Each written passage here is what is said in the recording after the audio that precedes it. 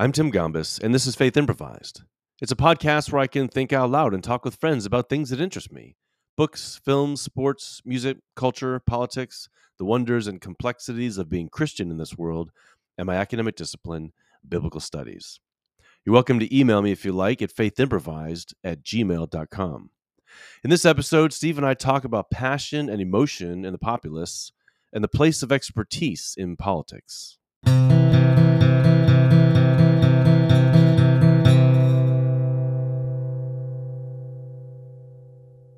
So I'm standing here in my study looking out on an absolutely brilliant day in Louisville, Kentucky, my new hometown. And it's just a bright sunny day. It's warming up. It'll be around 57 degrees, probably mid-afternoon. Clear sky. And I'm also looking out on the wreckage of a burned out apartment building right outside my window, across the street. I'm actually the nearest apartment to this other apartment building. There are 3 buildings in the apartment complex where I live, and one of them went up in flames early Monday morning, which is absolutely bananas. I actually was down with Steve and Allison Sunday night. Steve and I watched golf, goofed around, put on a movie, and also did some wrestling around on the kitchen floor. Steve showed me some jujitsu moves, and we both got black eyes. So how about that? But anyway, Monday morning we were at a little diner, small town diner, and I got a call from a friend that it may be the case that my building is on fire.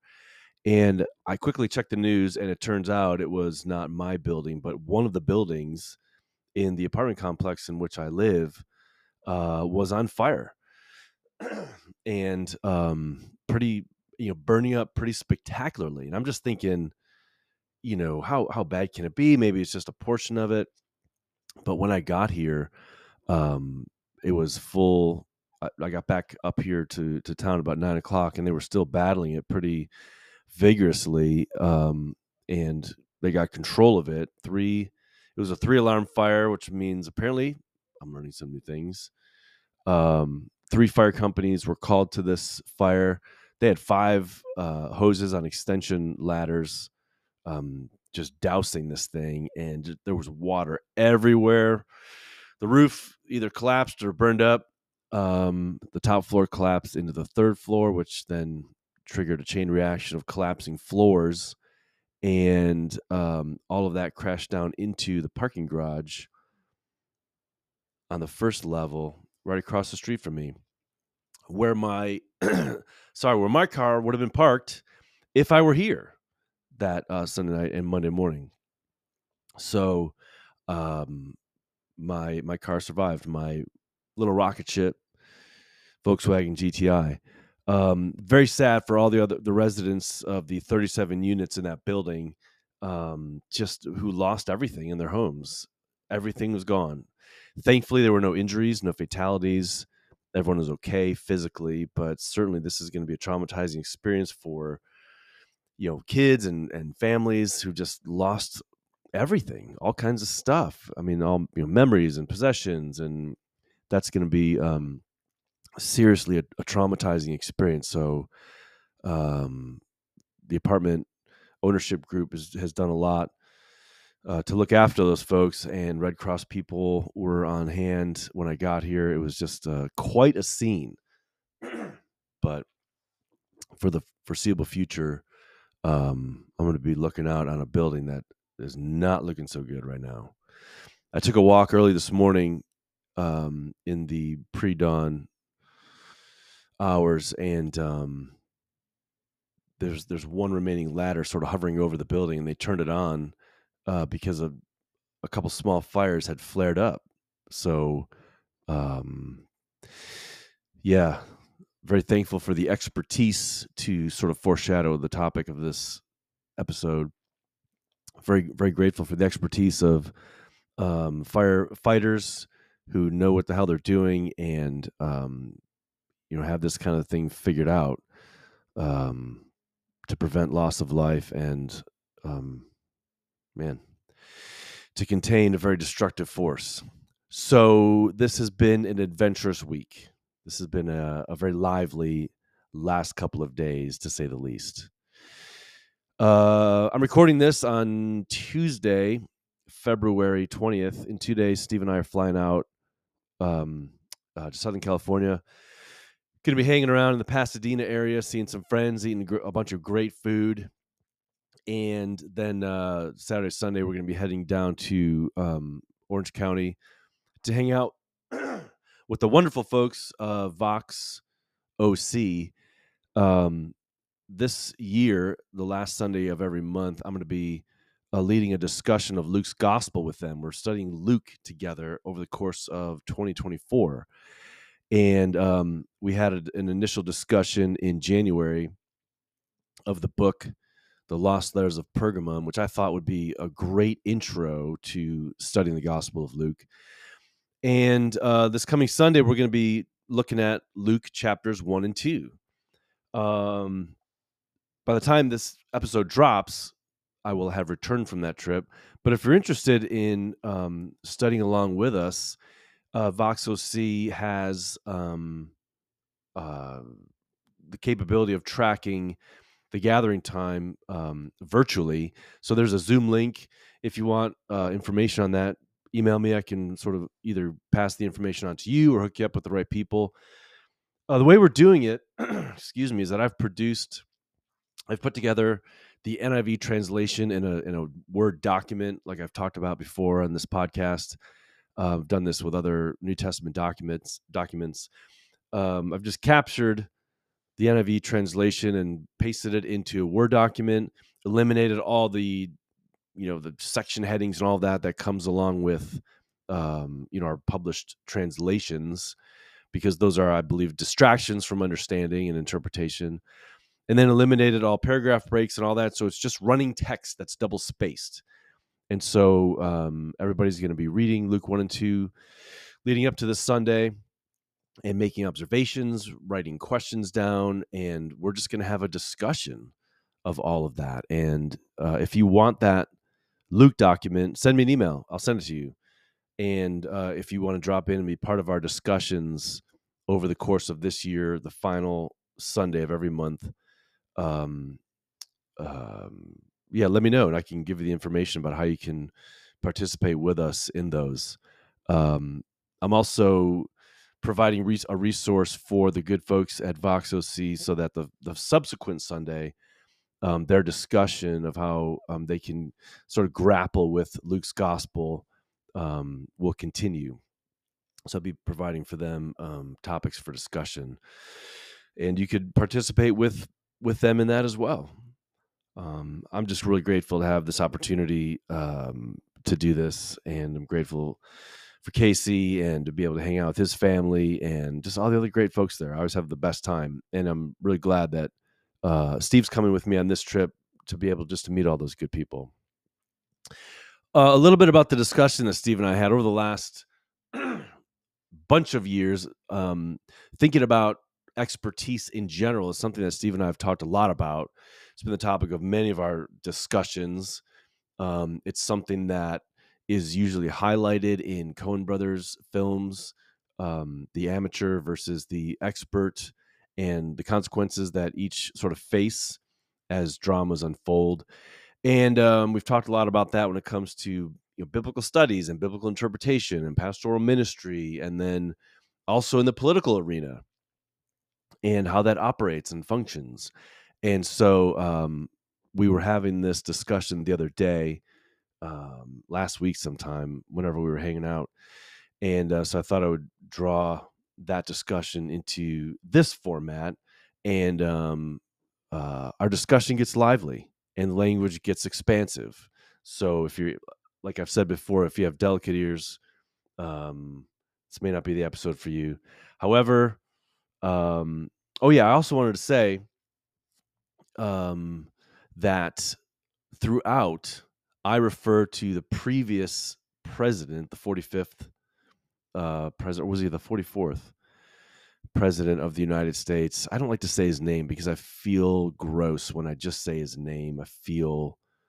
I feel diminished. I feel my humanity is somewhat diminished when I say his name, and I'm very serious about that. I feel that as a person with such low character and such shameless um, uh, badness in almost every area of his life, and meanness toward people, and small-heartedness, and the constant intention to do damage to people. I feel about that individual that he is. Um, I feel my own humanity diminish when I'm ever forced to think about him or talk about him. I don't want to give him any real estate in my mind, because I think that he just sullies everything that he is near. Um, but I do feel like it is only appropriate to refer to himself in. Sorry, I feel like it's only appropriate in speaking about him to refer to him in derisive language, in language that sort of situates him properly um, among the rest of us humans, because his character is especially devoid of anything good. In fact, I was thinking about a friend of mine had posted on Facebook a challenge that was put to him to say something good about this person. And I do not believe, just after being an observer of him along with the rest of the world for the last 8 years, but beyond that, to have known of his career for much longer than that, I do not think that there's even anything good at all to say about this individual. So, with regard to someone who is so lacking in any human decency or anything positive, I think that the only proper way to refer to him is in dismissive and cartoonish. Well, I guess I would say it this way: the only proper way to refer to him is in language that matches um, everything that is true of him and that he celebrates, which is his ignorance and his meanness and his low downness. So that explains my language with regard to that individual, whom I hope never occupies a position of consequence ever again. Anyway, Steve and I talk about a lot of things with regard to expertise when it comes to politics and experience, and how to think about all of that. And it's kind of a wide-ranging discussion, but we had a lot of fun, as I hope will be obvious. The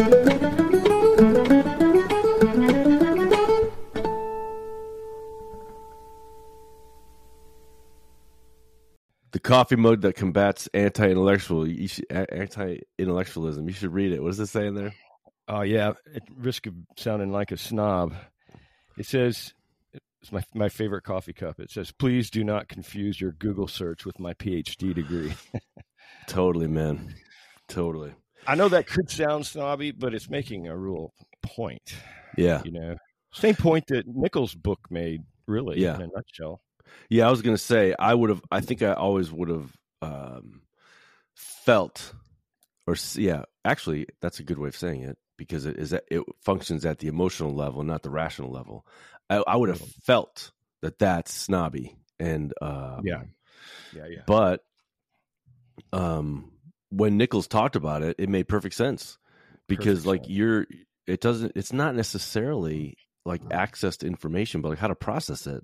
Like people who are experts know where to locate that information. Like, that's bullshit. That's faulty. That's just outright false. That's close to it. That's a good assessment. But like experts, they have more than just facts. They have judgment. Yeah, that's huge. Oh, so big. Experience and critically applying things. Just the process of going through a good dissertation process is very hard, because you have got to just twist your brain left and right, coming up with the right questions to ask, framing it correctly, knowing, and this is where the beauty of the academy, when it does its thing as it's supposed to, you have advisors that will keep you from going down dead end streets, because they've been studying it for years and they know this is not the way to go here. Just trust me. Yeah, and you can be a total fool. Like I actually was a secondary outside reader for a dissertation, and this PhD student would not listen to his supervisor. Oh yeah. And he was like, dude, he knows where he's guiding you. He's gone down these paths before, and you can think that you are going to break through that brick wall, but you're just being stubborn. And in fact, he just spun his wheels for like another 2 years and finally came to his senses. But yeah, man, there was an individual in my doctoral program, a candidate who was we were both working on our dissertations at the same time. And one of my committee members, a philosopher, was on both of our committees. And he just quit. He took me to lunch. The philosophy professor did, and said, so-and-so just doesn't listen. He's just stubborn. And he goes, I can't work with him. I'm quitting his committee. Yeah. And it's just amazing that. Nabal. Yeah. That's right. Nobody can tell him anything. No. So funny, man. It really is. And it's not just like, urban elites looking down their noses at country bumpkins or anything like that. Right. I mean, I was thinking it's not elitist to say like, John Mortensen is going to sit down at a piano and play, he's going to play some incredible piece that he's practiced, he's known for years, and he's been working on. And then I'm going to sit down. I haven't sight read music for about 38 years. I'm going to give it my best shot. Yeah. It's not elitist to say, all right, Mortensen nailed it. You made hash of things. Do you know what I mean? That's just an assessment. He's an expert. He's got judgment. He's got theory.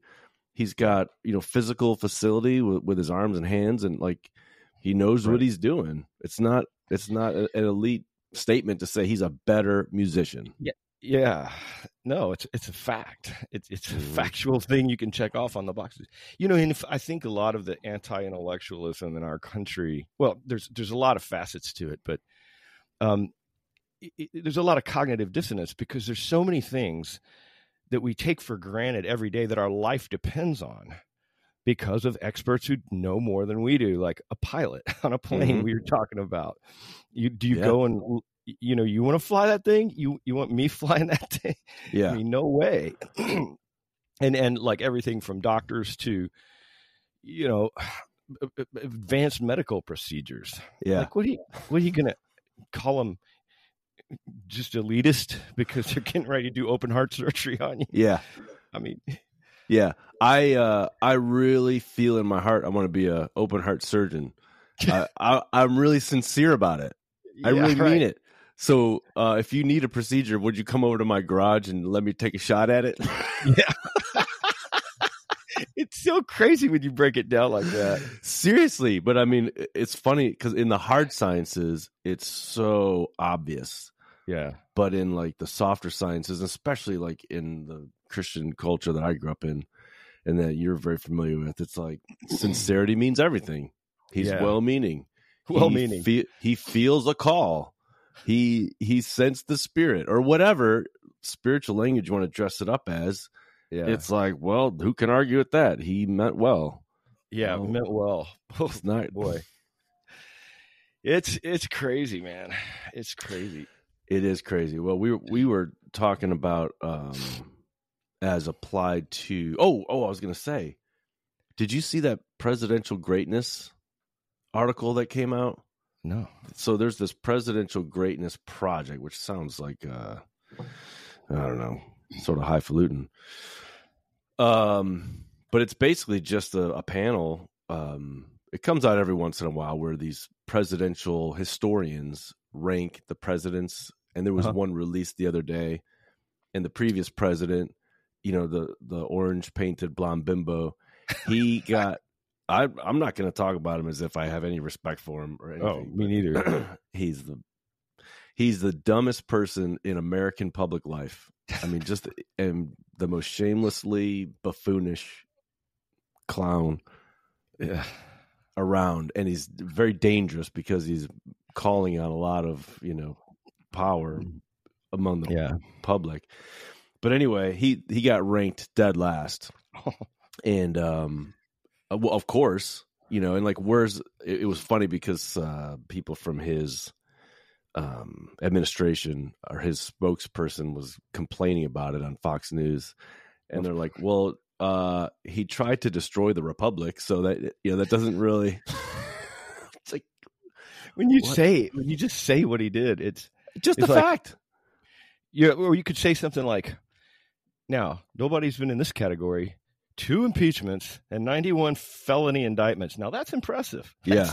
And the only president ever to not participate in a peaceful transfer of power. Only president to incite an insurrection. All you need is 15 seconds of statements, and then you're done. Yeah, and I think it was the New York Times came out with a documentary. If people haven't seen this on the insurrection on, what was it, January 6th? It is it's unbelievable when you watch how they put it together and camera footage. I mean, there they are, and so there's just it's nuts. It's crazy. But anyway, how did we get here? They were ranking the presidents, and Biden was ranked 14th, and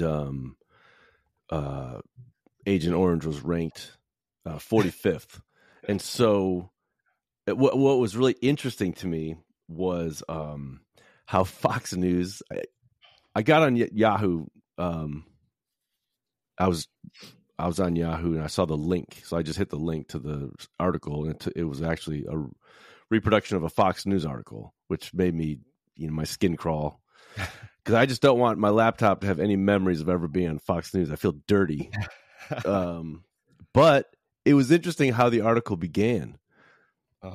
A bunch of self-appointed so-called experts ranked the presidents. Of course. Yeah, because you've got to undermine it, because they're like, and my first thought was, all right, who are these people? Right. And I looked them up. They're all presidential historians. They've read biographies. They've done primary source research. These are people who think about this stuff all the time. They're not just a bunch of jackasses like somebody that can get thrown onto Fox News. So you read around a little bit, and it's like, they're being serious, and they're trying to be nonpartisan. And anyway, it just was a very interesting thing to come across in light of our conversations over the previous couple of days. Yeah. Just about going back to like the same questions that were really the subject of like the dialogues in Plato about like politics and the republic, how there should be like philosopher kings, and there should only be certain people who vote. Yeah. You know what I mean? And it's like that. Yeah. Those like if you are in an era like we are in right now, those questions are not like merely academic, and they actually are pretty important ones to consider. Right. Yeah, for sure. Yeah, I just think about the place of passion in among the public, and how that can be ignited by like a demagogic figure like like Mr. Clown Car. You're killing me. I love it though. Yeah, there's a book. There's a really good book called Anti-Intellectualism in American Life. It won the Pulitzer in 1964 by Richard Hofstadter. And part of what you can't escape the discussion of when you talk about. I mean, these are written by scholars. I've got 5 books talking about this. It's not like it's a fluke or we're making it up. It's like documented. Anti-intellectualism is a part of something we kind of have pride in, weirdly, in our country. It's like we're not like those smart ass people up in the academy elite assholes. We come standing from monkeys. Yeah, just folks. We're just folks, But he's got a whole 3 chapters on religion of the heart. It's called. Oh wow! And that gets right to what you're saying. You've got to discuss this because it's the 3rd chapter is the evangelical spirit, evangelicalism and the revivalist and the revolt against modernity. I mean, these are like major planks for both what we know of as in at least Protestant Christianity as fundamentalism and evangelicalism, conservative evangelicalism.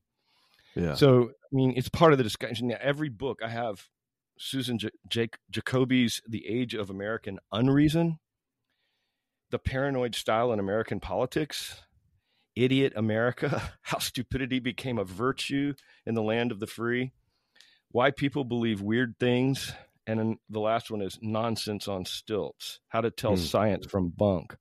Wow. All written by scholars, and every one of them has a major section on evangelicalism and fundamentalism as part really of interesting part of the whole deal. Yeah, because that is anti-intellectualism is a strong impulse that runs through evangelical culture in America, and especially fundamentalist culture in America. Oh yeah, where that whole trope of like, well, I'm just a country preacher, untrained, and as if that's virtuous. As if you have like more credibility. And at the same time, there's this jacked up like worship of credentials. Right. Like I mean, I've traveled in those fundamental circles. Like when I was in college, I went to like roommates' homes for the weekend or whatever. And like this one dude went to like a revivalist church.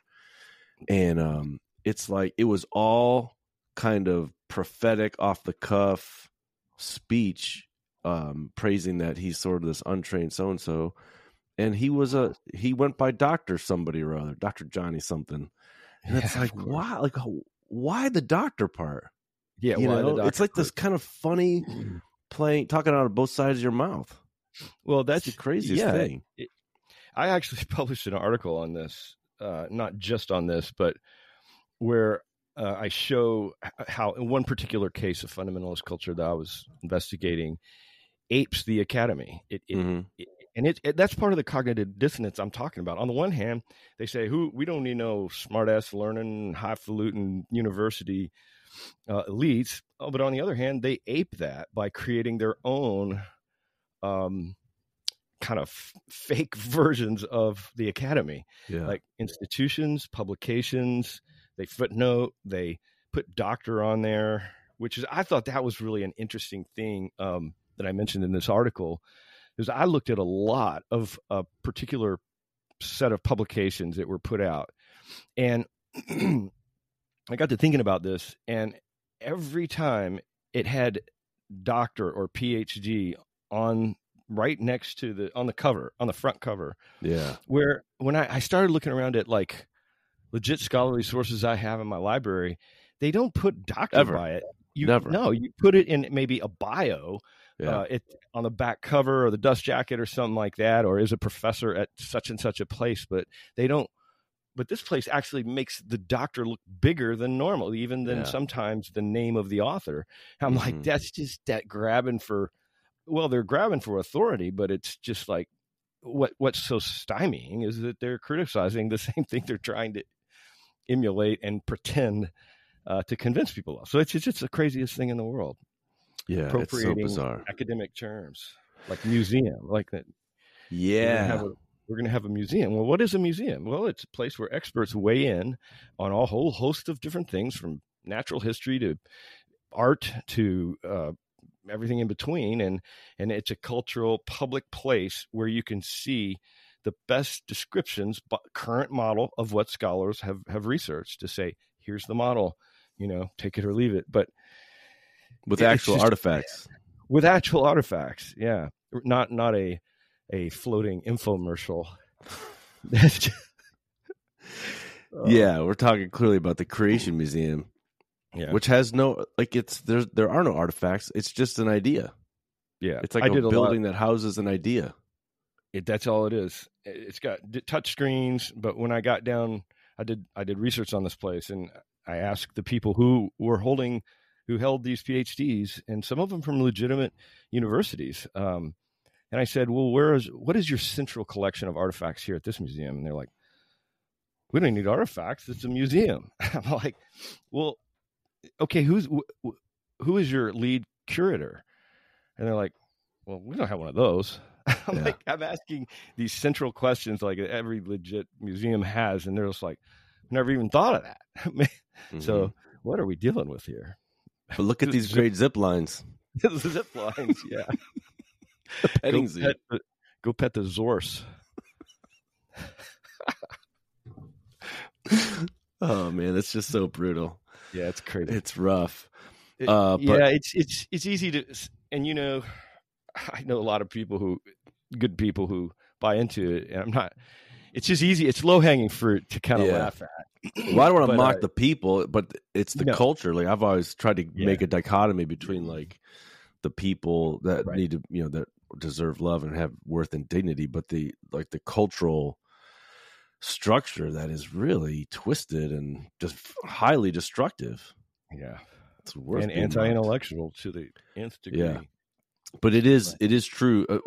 Okay, so this was one of the main puzzling aspects of how it is that when candidate Clown Car came along in 2015 and 16, people were so puzzled that he appealed to evangelicals. Right. It was this ostensibly just pornographic, thrice married, philanderer, blah blah blah. How could evangelicals think that he's the Messiah, more or less, God appointed, etc.? And what I remember thinking, it's the most natural fit because he operates according to grievance. I mean, he just bellows resentment and grievance and rage and this kind of like stream of consciousness. And honestly, I remember early on listening to how he would talk, and he reminded me of John MacArthur. Yeah, very much. Just me too. These rants, like these angry rants, like that's all he had. And smooth talking and all that. And I mean, it's interesting because they're both of Scottish descent and around the same age. So it's like there's just a lot of similarities. But I just thought actually it's a natural fit because fundamentalists and evangelicals have been hearing from their pulpits this kind of stuff for decades. So like while George W. Bush came along and signaled to evangelicals, I'm one of you, with just a little bit of Jesus talk here and there. Yeah. There's nobody that really resonated at a gut level with evangelical people like, President Clown Car, because it's like he captured that grievance and resentment, which is just which runs through evangelical culture. Right. But yeah, so we were talking the other day about why is it that like if you just laid out a case where experts, people who take a close look at things, just routinely rate the former president as a threat, as completely incompetent, a total con artist, etc. Like, wouldn't anybody just see it if the experts showed that? Do you know what I mean?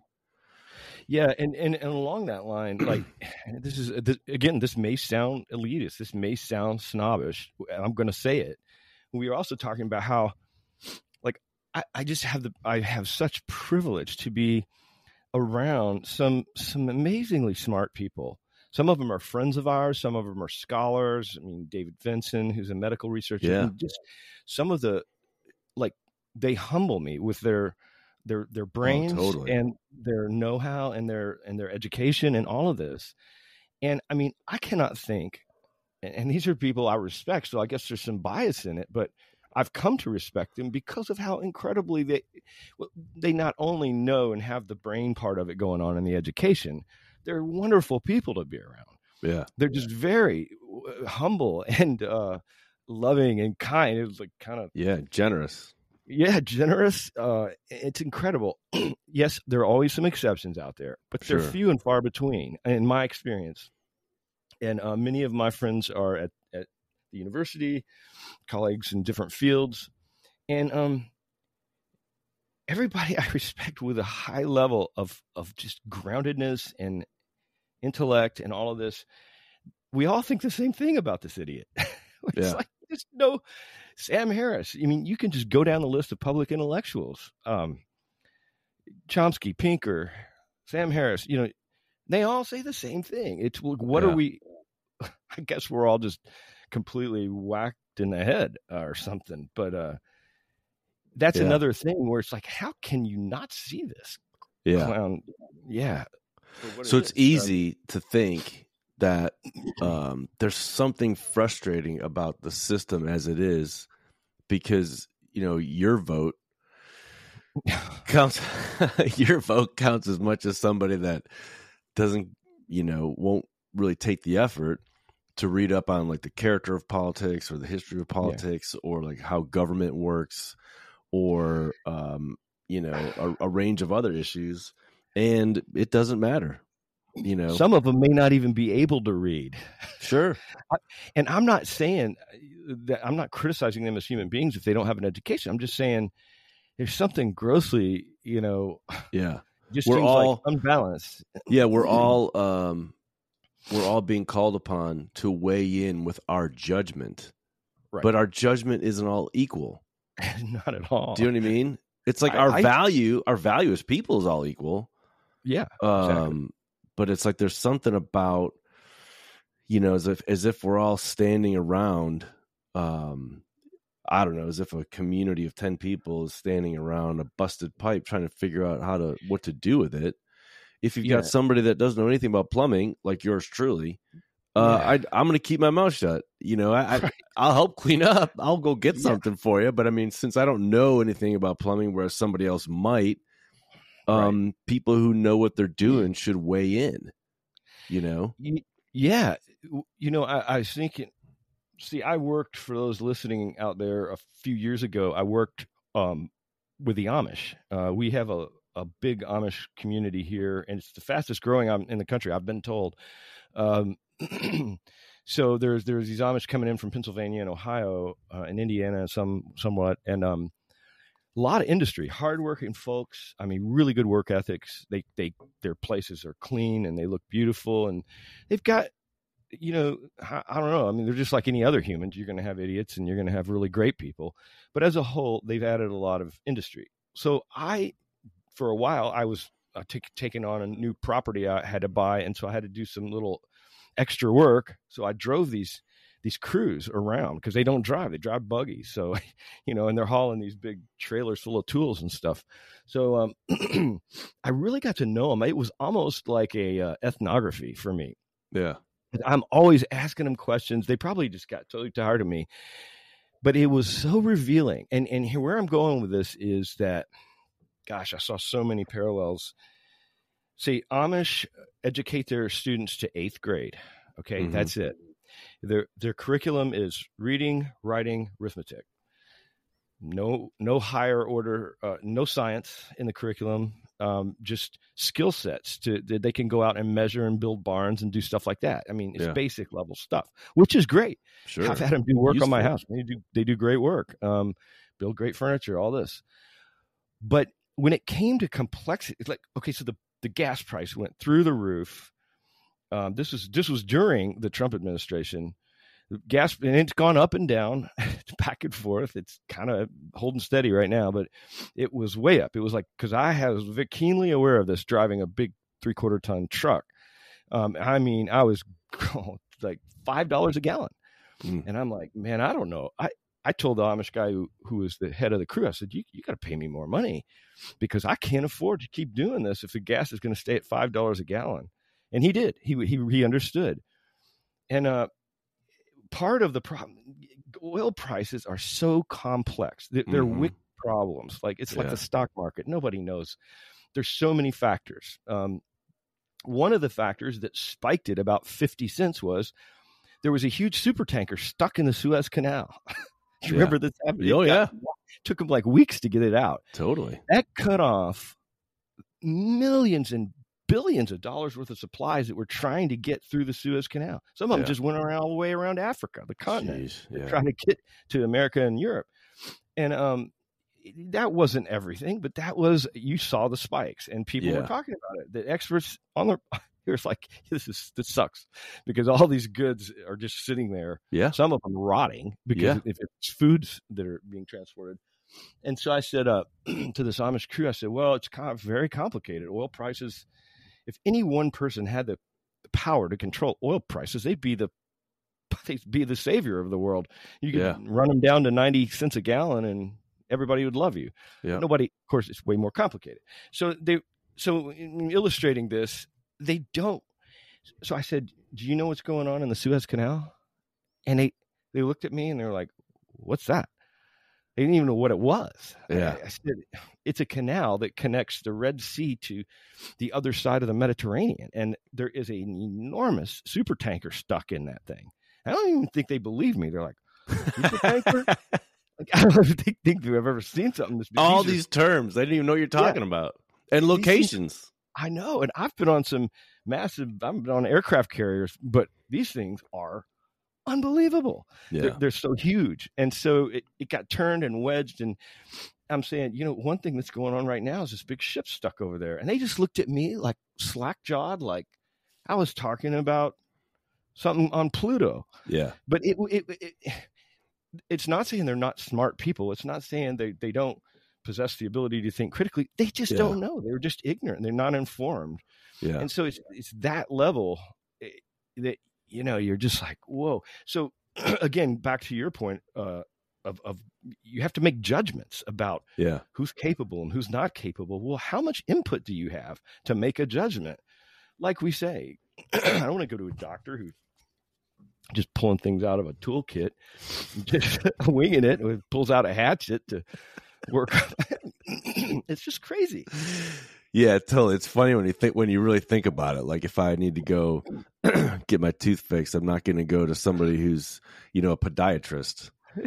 It's just how, or an Amish guy. It's just not how knowledge works. Or I mean, I remember, Jake had a tooth abscess. I mean, just dentistry is just different in different parts of the world.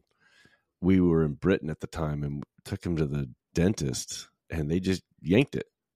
I mean, just like that was, the solution without really entertaining a bunch of other options. But anyway, I was thinking about how it is that there are so many other factors that come into, or like if you had said to somebody, if you just have an expert lay out all these factors of why this person is unqualified, I think the complicating thing in our culture right now and the frustrating thing, I don't even know what to do with it. And I think this is what I get emails like this from a lot of people asking this kind of question.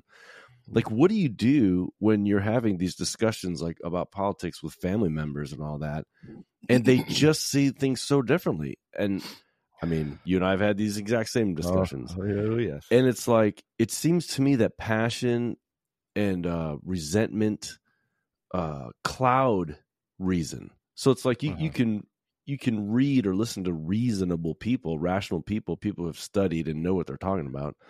And then you think, well, why don't other people pay attention to these same sources?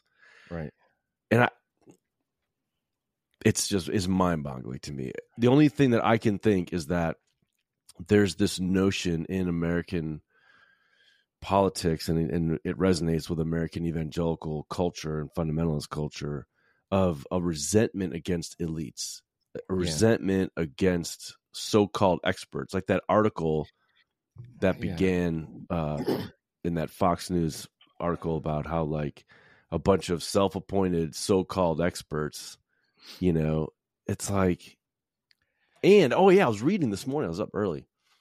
I'm trying to finish this Demon Copperfield novel by Barbara Kingsolver, and it's about life in Appalachia.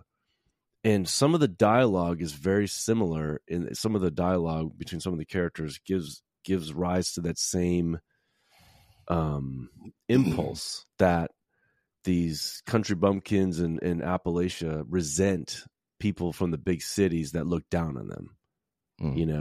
So these are the kinds of people that like listen to the previous president and imagine that because he also has grievances against elites, that he's going to sort of fight for them or whatever.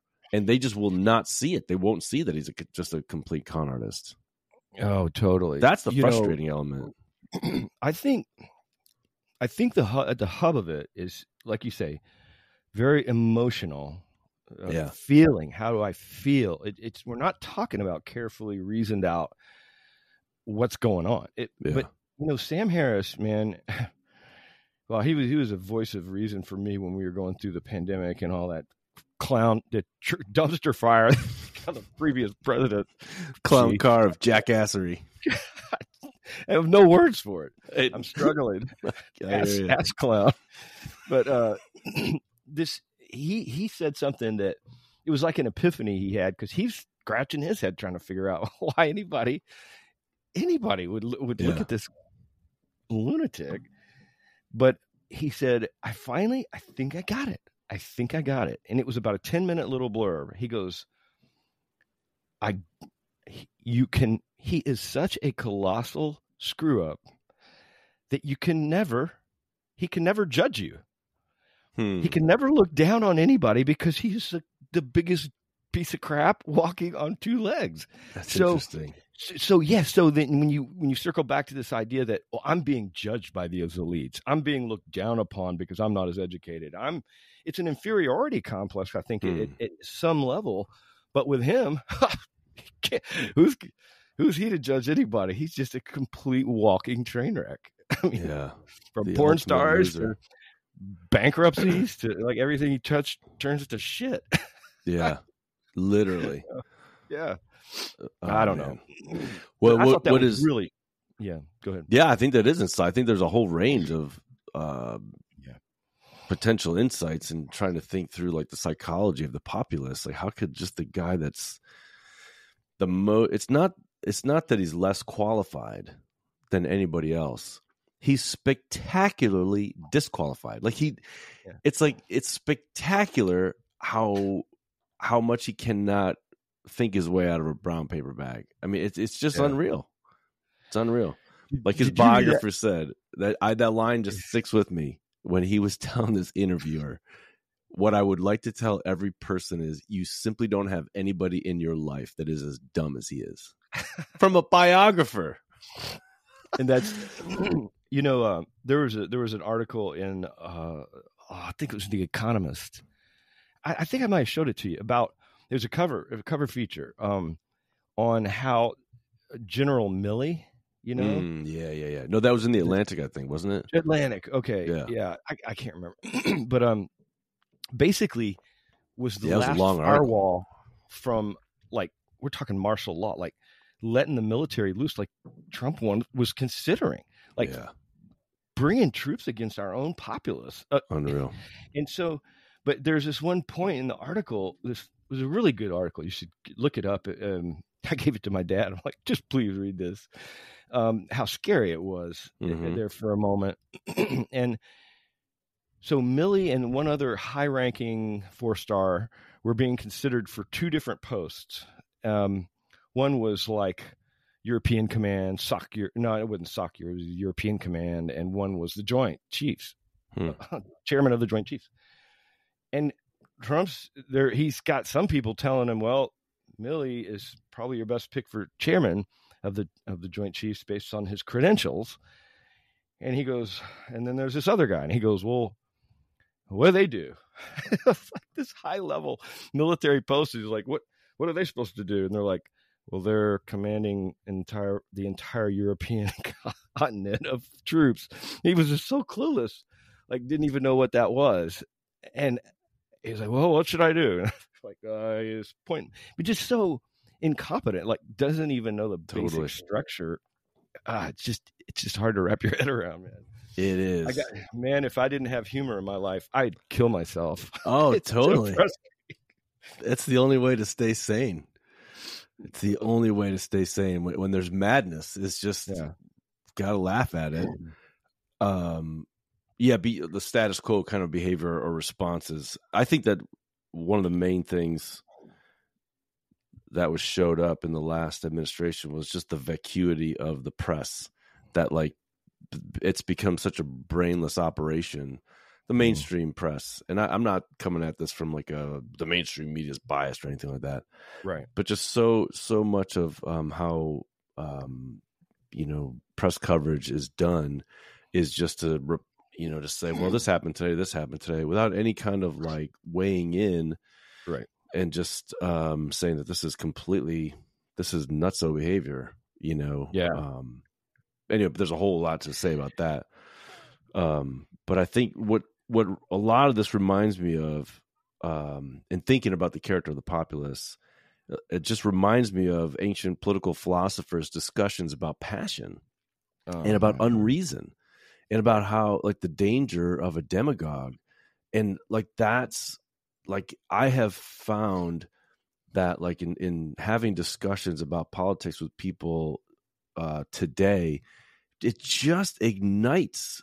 It goes up in flames so fast because everything has gone wrong in exactly the way that like, the ancient Greek political thinkers noted, and people like Cicero. It's just like this is exactly what's wrong, that people just fly into a blind rage instead of, just thinking rationally about stuff. And we were talking Sunday about people flipping out that Jon Stewart criticized Joe Biden. As if like Jon Stewart is like a turncoat, when he like over the last couple of decades, he's been like really a model of like what the political press ought to be, a critic of everybody who's in office, like holding with suspicion people who are elected officials and making sure that they're invested in the public good instead of enriching themselves, and always being skeptical about their motives.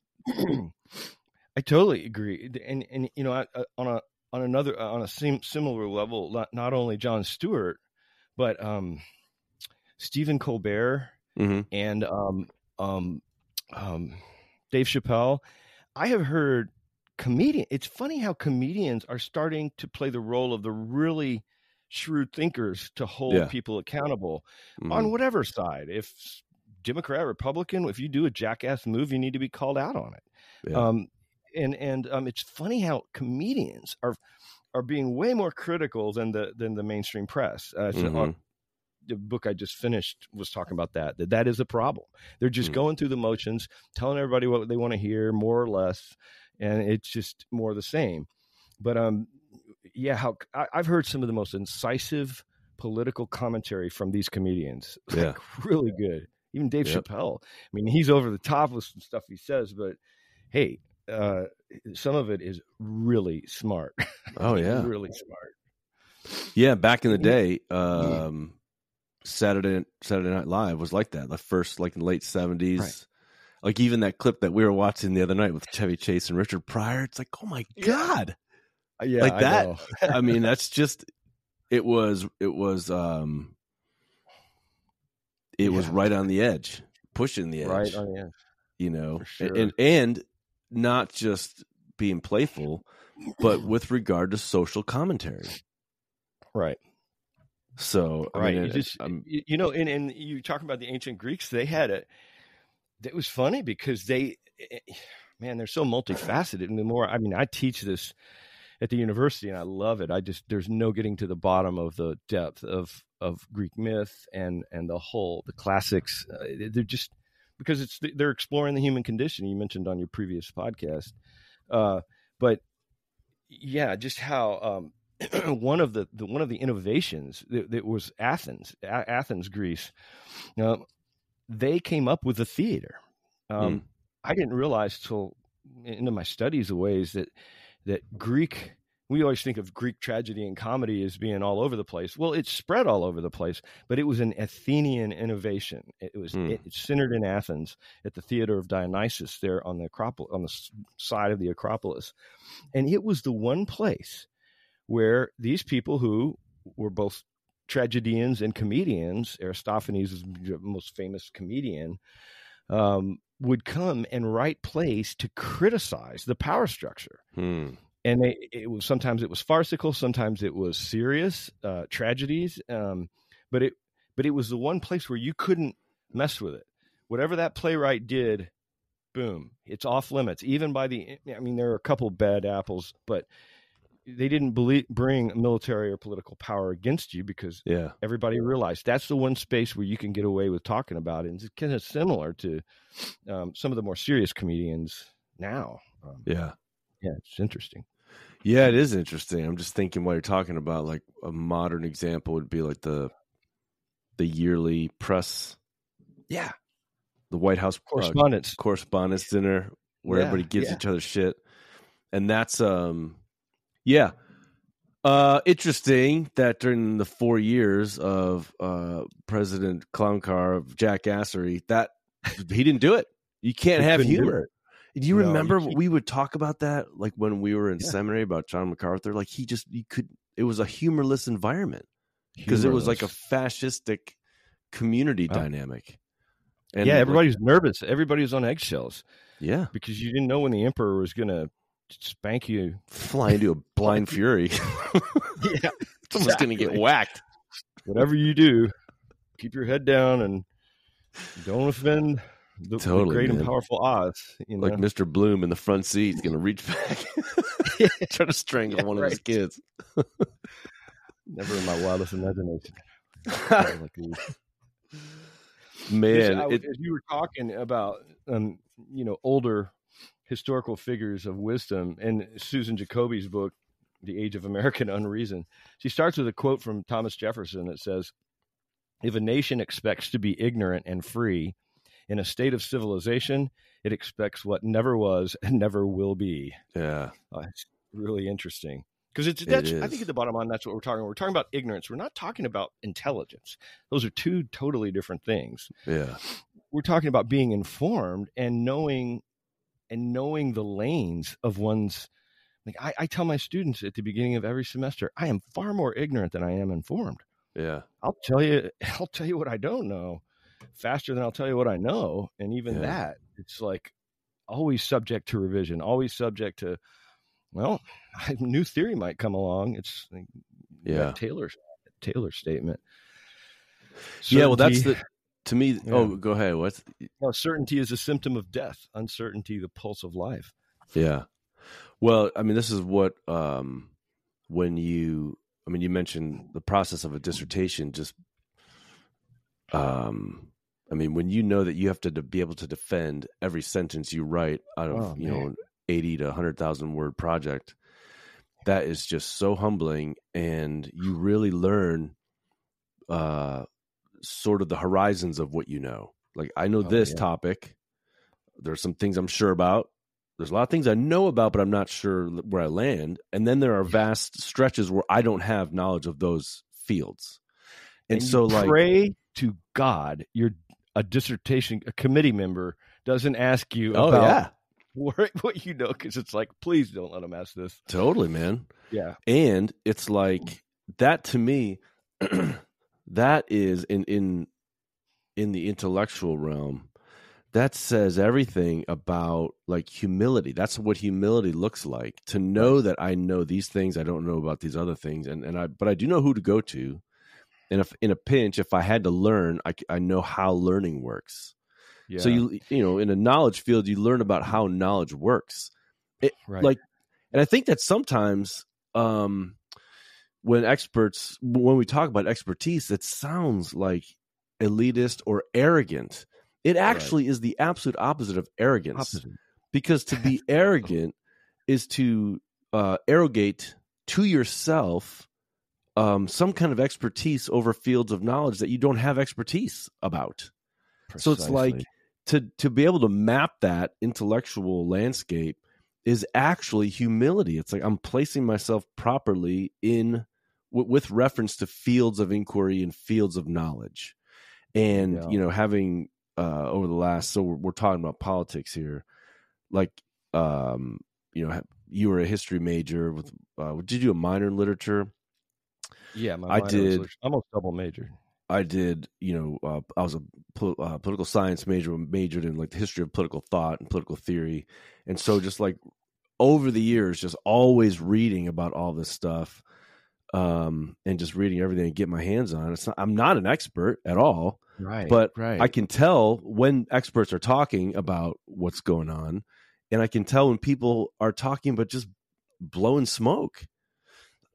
Well, So it's not like it's anyway. I'm just trying to map how like how much of a slur elitism is, or I guess elitism would be a thing where it said, look, your opinion doesn't matter, or you don't matter because your opinion is uninformed. That might be something like elitism, but it's easy to tar all expertise with elitism, and it's just not fair and it's not helpful. No. And I just as you were explaining, like I remember having lunch with this really brilliant phenomenologist. He's a Husserl scholar. He did his PhD at the New School for Social Research, studied under people like Hans-Georg Gadamer and Peter Berger, all these big world names that you'd read about in Menon's book. Mm-hmm. And I just remember how humble he was. Like we would be sitting there, and I had a divinity degree, so he would ask me my interpretation of some biblical passage. He'd say, "What? I don't know about this field. What do you think about this?" I'm like, first of all, I was blown away. I'm like, "You're asking me, like, and really want to know what I think?" Yeah. Holy cow, that's not arrogance at all. That's real humility. That's knowing what it's what we've been talking about. But it's just so contrary to, and I don't know. It just, there is just cognitive dissonance all through this when we think about the former ass clown and how, I'm sorry. No, I think you're being disrespectful to like human nature by showing any kind of respect to the person who he's just earned nothing but derision. And it's almost like he models unabashed ignorance, because he'll just say the most outlandish thing, no matter how little truth there is to it. He'll say, "Oh, blah blah blah. I got my windmills cause cancer." I know. Just pop it off. Or maybe we should just shoot bleach in our veins and get sunlight into it. And it's like, what in the hell are we talking about? Yeah. But he's just so over the top that people kind of like it. They dig it. It's like, we need to be more like that. Spectacle. Just throw spectacle of stupidity. Like, what in the world? Some of the most outlandish things. But it's almost like that's celebrated. It kind of is. It is. It's exalted. Yeah. It's exalted because I think there are pockets of the culture where anti-intellectualism and anti-elitism, there's some kind of euphoria that comes from like purposeful ignorance. Yeah. I mean, it's like just to cut loose, like to let loose all manner of jackassery, I think is some kind of euphoria. It's nuts, but it's like some kind of drunken celebration of backwardness that just is like, it's a way to say like, fuck you to the elites. It's like the ultimate fuck you to the elites. It's got to feel so good. It's kind of fun to watch. And on some, it is at some level, some base level. It's kind of fun to watch. Like I remember just cracking up, and I've got mixed emotions about Joe Rogan. I think he does. I think he should stick with comedy most of the time because he's a comedian. But he was doing this one thing where he just couldn't believe. I mean, this is Joe Rogan, right? He says, "Look at this," and he was on his podcast. He goes, "Look at this. Watch Trump," and he's sitting there with this big pile of Mexican food. Just making fun of Mexicans eating this Mexican food. And he goes, "Can't believe it. Who does that?" Yeah. How does we were just everybody's laughing so hard because it's just such a spectacle. It's like, who does this stuff? Yeah. But and then the other, there's just always that cycling cognitive dissonance, because on the one level, oh, I love him, he hates elites, and it's like, wait, he inherited hundreds of millions of dollars. Yeah. It's like Dave Chappelle said. He said he looked at all these coal-dusted white people standing in line to vote for Trump, and he's like, "You idiots think this guy's got your best interest in mind?" He goes, "I got to break it to you." I mean, he's just it's on so many levels, it's just backwards.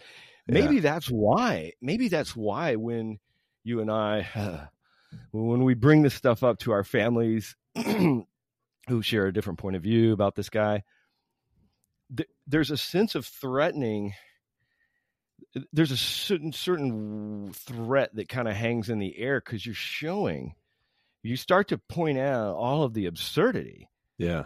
And I think people's ego, their pride kicks in maybe, and they're like, well, I'm not that dumb. Yeah. I can't be that dumb. It was like, I'm not, just consider what we're saying. We're not attacking you as being dumb. But if you really see him for who he is, you're going to feel pretty dumb for having been duped into some of this. Yeah. And just human pride, I think, kicks in at some level. Yeah. It's like what Adam Grant had to say in his book, Think Again, about, and you, that one blog post that he sent me a couple years ago said the same thing. When you identify so closely, like with a public person or with an idea or with a political party, and you make it such a part of your identity, when that is shown to be wrong or the loser or whatever, you can't help but take that as a shot against you, because you've already sort of cast your lot with that person or political party or position or whatever. And exactly. So I mean, the wiser course would be, detachment. Don't identify. Really do the work of taking a razor to your identity, so that your identity doesn't include, I'm a Democrat. The Democrats have to win. I'm a Republican. The Republicans have to win. I'm for this guy. I'm for that guy. But to really detach in a thoroughgoing sense, and not be a fan or a cheerleader for, or carry water for any kind of a figure, so that you don't take it personally ever. Right. You're able to sort of coolly assess. Yeah. Back to Jon Stewart. Hey. Yeah. Equal. And things like South Park. I mean, they go after everybody. Yeah. There's no nothing is sacred in their criticism, social criticism, whatever you may think of South Park. But yeah, that's exactly right. It's hard to do. Well, I think a lot of it too is everybody's talked about it, our ancient tribalism. Yeah. I mean, it goes back hundreds of thousands of years. We became a successful species, if you want to call it that, at least powerful species. Yeah.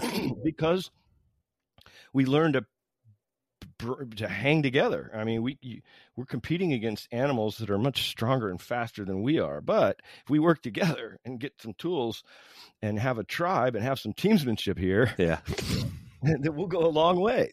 Yeah. And that's just hard to shake. It's just like the fear of snakes or something. It's like, it's in us.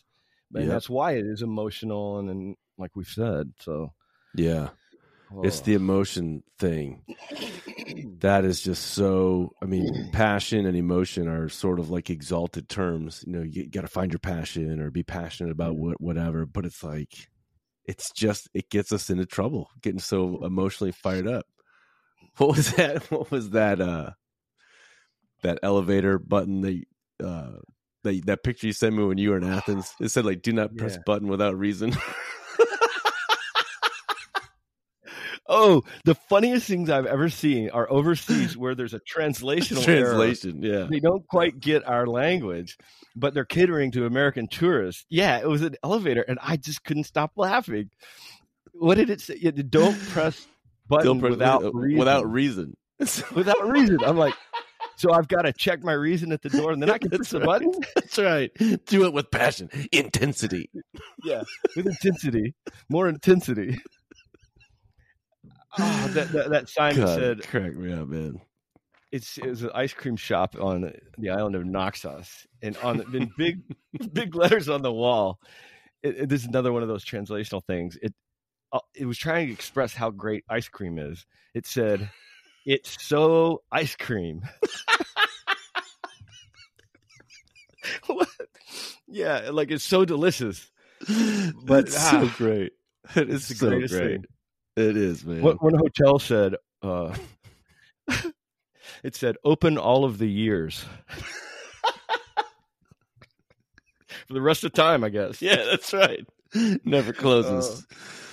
That's a lot of confidence. That's that Greek machismo, the Greek version anyway. Hubris. Oh, God. So, dude, Thursday, heading to L.A. Can't wait. Yeah, I was thinking this morning that this is going to be This is the first time that we've gone there together since September. Wow. 2021. 2021. When momentous trip. Everything came unhinged. The center cannot hold. Yeah, that's right. Yeah. I mean, that was like there was like a 10 or 12 day stretch in September 2021 when both of our lives just kind of blew up. And yeah, I think it was really fortuitous that we were together. And then we ended up, and and then we ended up just saying, let's just fuck it, dude. Let's go bowling. Yeah, that's and we just took a trip to Pasadena for like 5 or 6 days, and just to kind of get our bearings. And we've had a couple of trips that are just total resets, like 2008 in Oxford. Yeah. That was more planned than the one we did, but it had its own dynamics that were just like, whoa. We took deep, long inner looks at what is going on, and it was great. They were transformative. Yeah, in both cases. Yeah, 100%.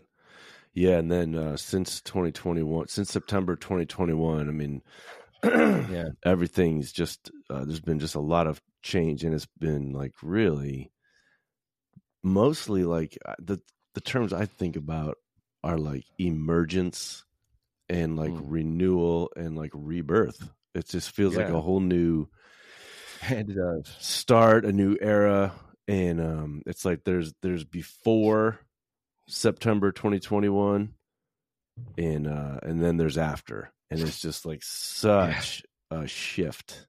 And but I was thinking though, I mean, you've been to Southern California a bunch over the last couple of years. I've been there loads, but that was the last time that we went together. So this Thursday we'll be back there. We'll hit a couple breakfast spots, get some breakfast burritos, and take some walks in Pasadena. That'll be fun. Yeah. Venice, the Great White. That should be our celebratory breakfast.